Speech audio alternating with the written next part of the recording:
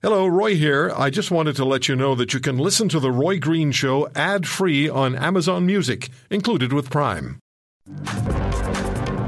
Thank you so much for spending this weekend, final weekend of October. Holy smokes.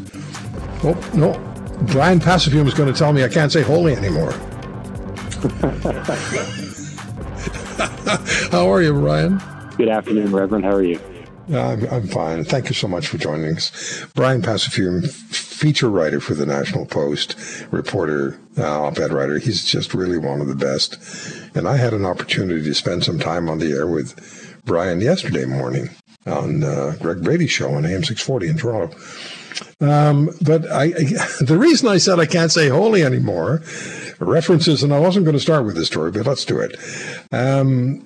A directive, as you wrote in the Post, in your Post story, a directive has gone to military chaplains urging them to expunge God. These are chaplains. Expunge God, religion, and any reference to same from Remembrance Day and public ceremonies. Did my voice change? What's going on, Bryan? It's okay. Yeah, it's been a kind of it's been a really confusing story. The Epoch Times broke it last week. It all surrounds a new directive that came out of the Chaplain General's office.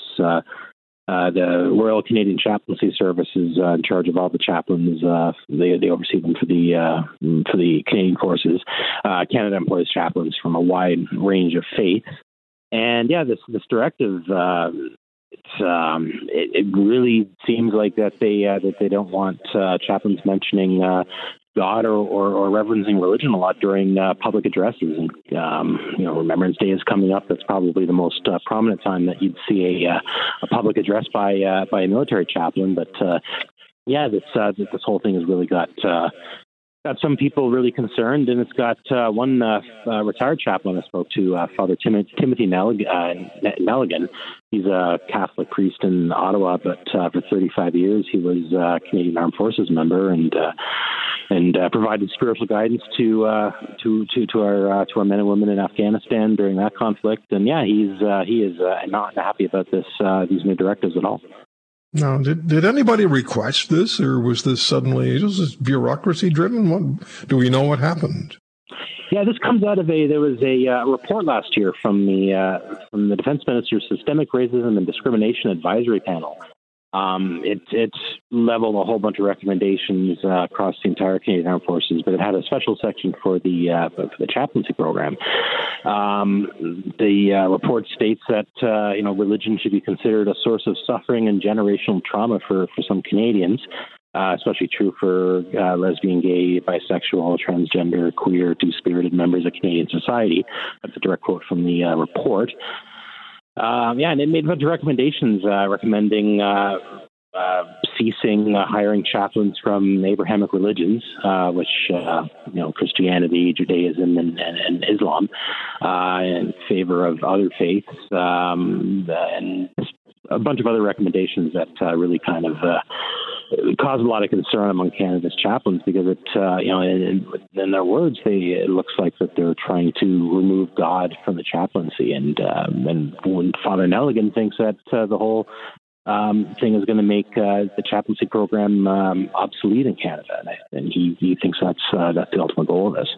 So in the interest of fairness to everyone, we will disinvite chaplains who are Christian, a Jew, or a Muslim, or if they're actually going to have a position, then we're going to tell them they shouldn't mention God in any way at any ceremony or any public appearance. So you're the chaplain, but you should not, must not, may not bring God into your remarks. So what happens then? Let's just bring this to Remembrance Day because it's mentioned in your story. Mm-hmm. What happens to Flanders Fields? What happens to Canada?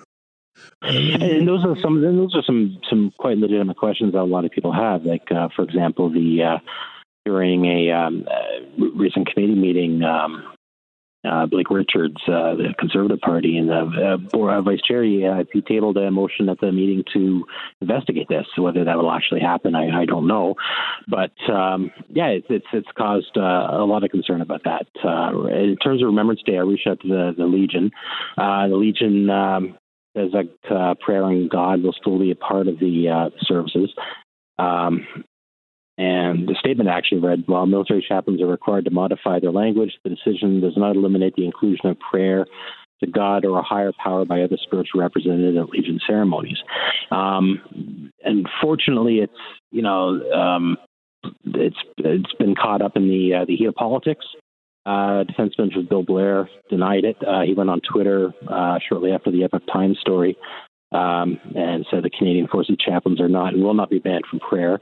That statement actually came a day before Colonel Lisa Karnak of the chaplaincy service appeared on a local talk radio station here in Ottawa and said, I quote, "In certain settings, faith-based settings and church settings, chaplains will be able to speak about God, but in a public setting where there are people who do not believe in God or people who bring different perspectives, they will not use that language," which pretty much contradicts what the defense minister said in his tweet. Bryan, I had a conversation like this a few years ago when these decisions were first starting to be made. And I heard from a listener who said, first he said, "I'm a humanist." And I remember this conversation very clearly.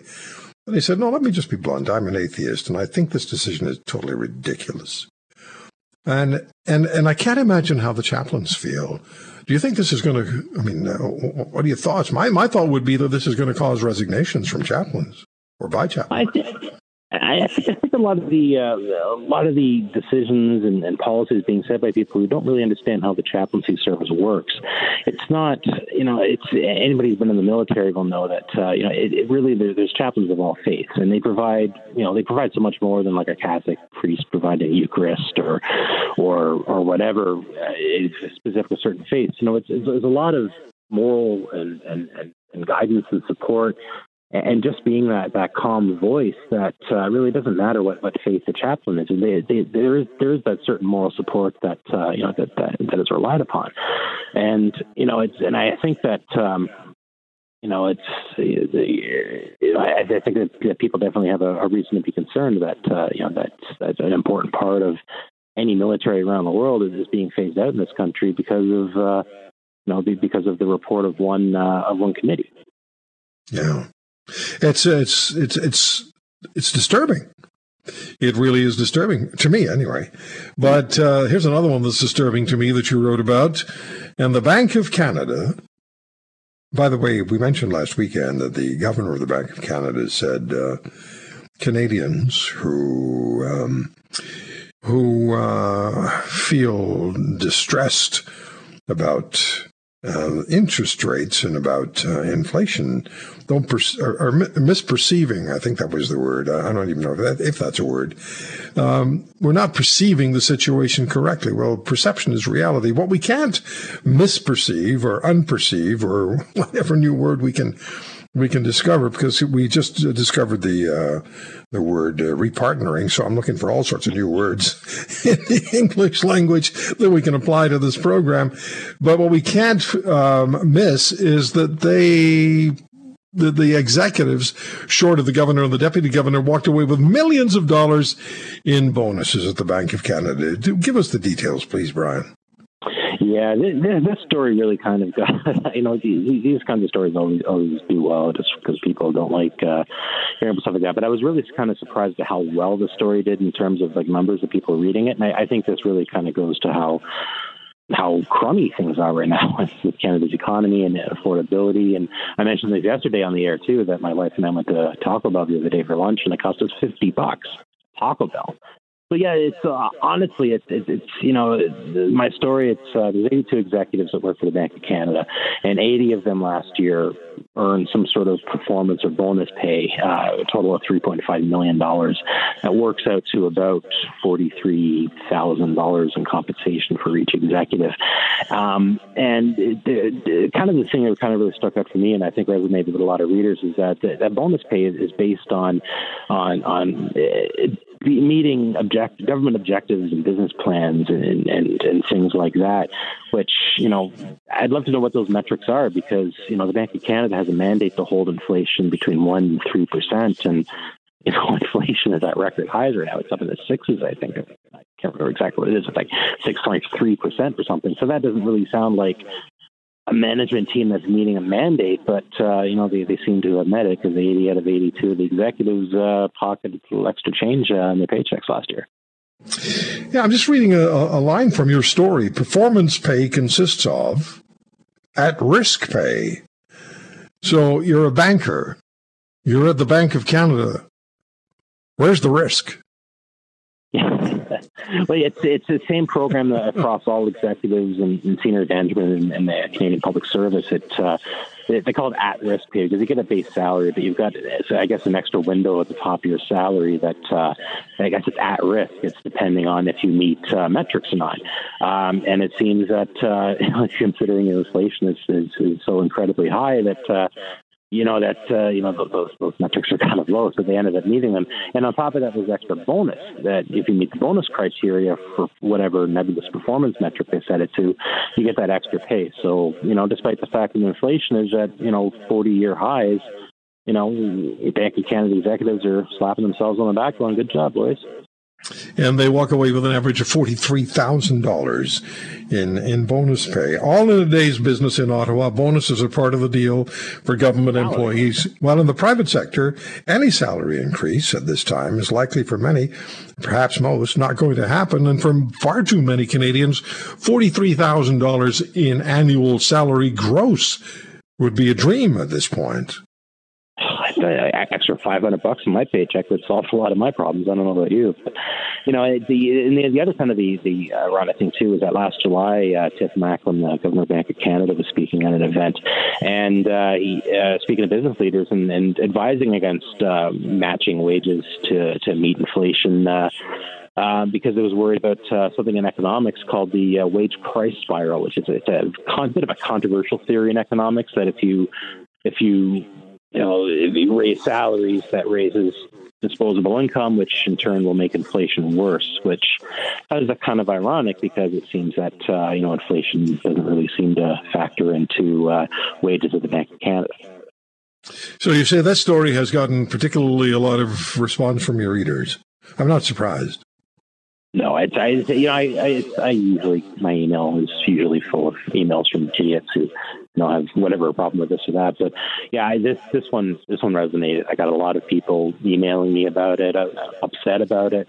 And this was on top of reporting that I should say that this is all thanks to the Canadian Taxpayers Federation. They're the ones who dug up the paperwork on this. But I had written a story earlier this year that that Bank of Canada employees had earned $72 million in pay raises since the beginning of the pandemic.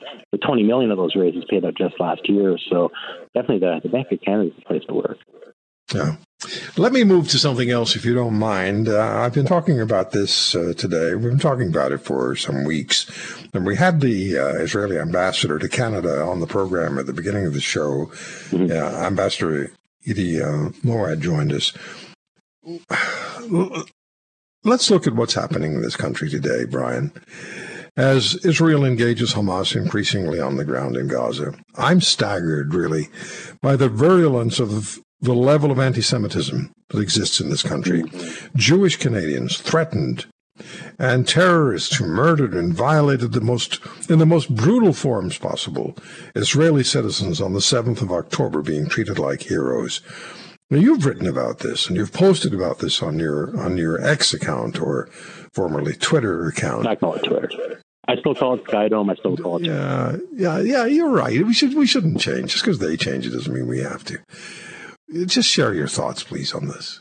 It is I'm not Jewish, but I can't imagine what must be going through, the minds of my Jewish friends. Like, you see, it's almost becoming normalized. And I just want to say that I proudly work for a media organization that allows me to call Hamas terrorists. So I have no compunctions about that. But yeah, it just seems like, every morning when you wake up and you open the paper or watch the news, it just seems like you see another instance of this anti-Semitism, this Jew hate that's becoming normalized in our society. And I think we're way beyond the point of, it's not anti-Semitism, it's anti-Zionism, because honestly, it's, at this point, it just seems like we're two steps away from another Kristallnacht. We have protesters, going to Jewish-owned businesses and waving flags and harassing customers. You have threats of car rallies driving through Jewish neighborhoods to intimidate the residents, and it's insanity, and it's sad that this kind of thing just seems to be acceptable and just in the mainstream. It's heartbreaking seeing younger people who might not know any better sitting there going, from the river to the sea, God will be free, and all this other stuff. It's heartbreaking, and it's terrifying. If you want to hear more, subscribe to The Roy Green Show on Apple Podcasts, Google Podcasts, Spotify, Stitcher, or wherever you find your favorites. And if you like what you hear, leave us a review and tell a friend. I'm Roy Green. Have a great weekend.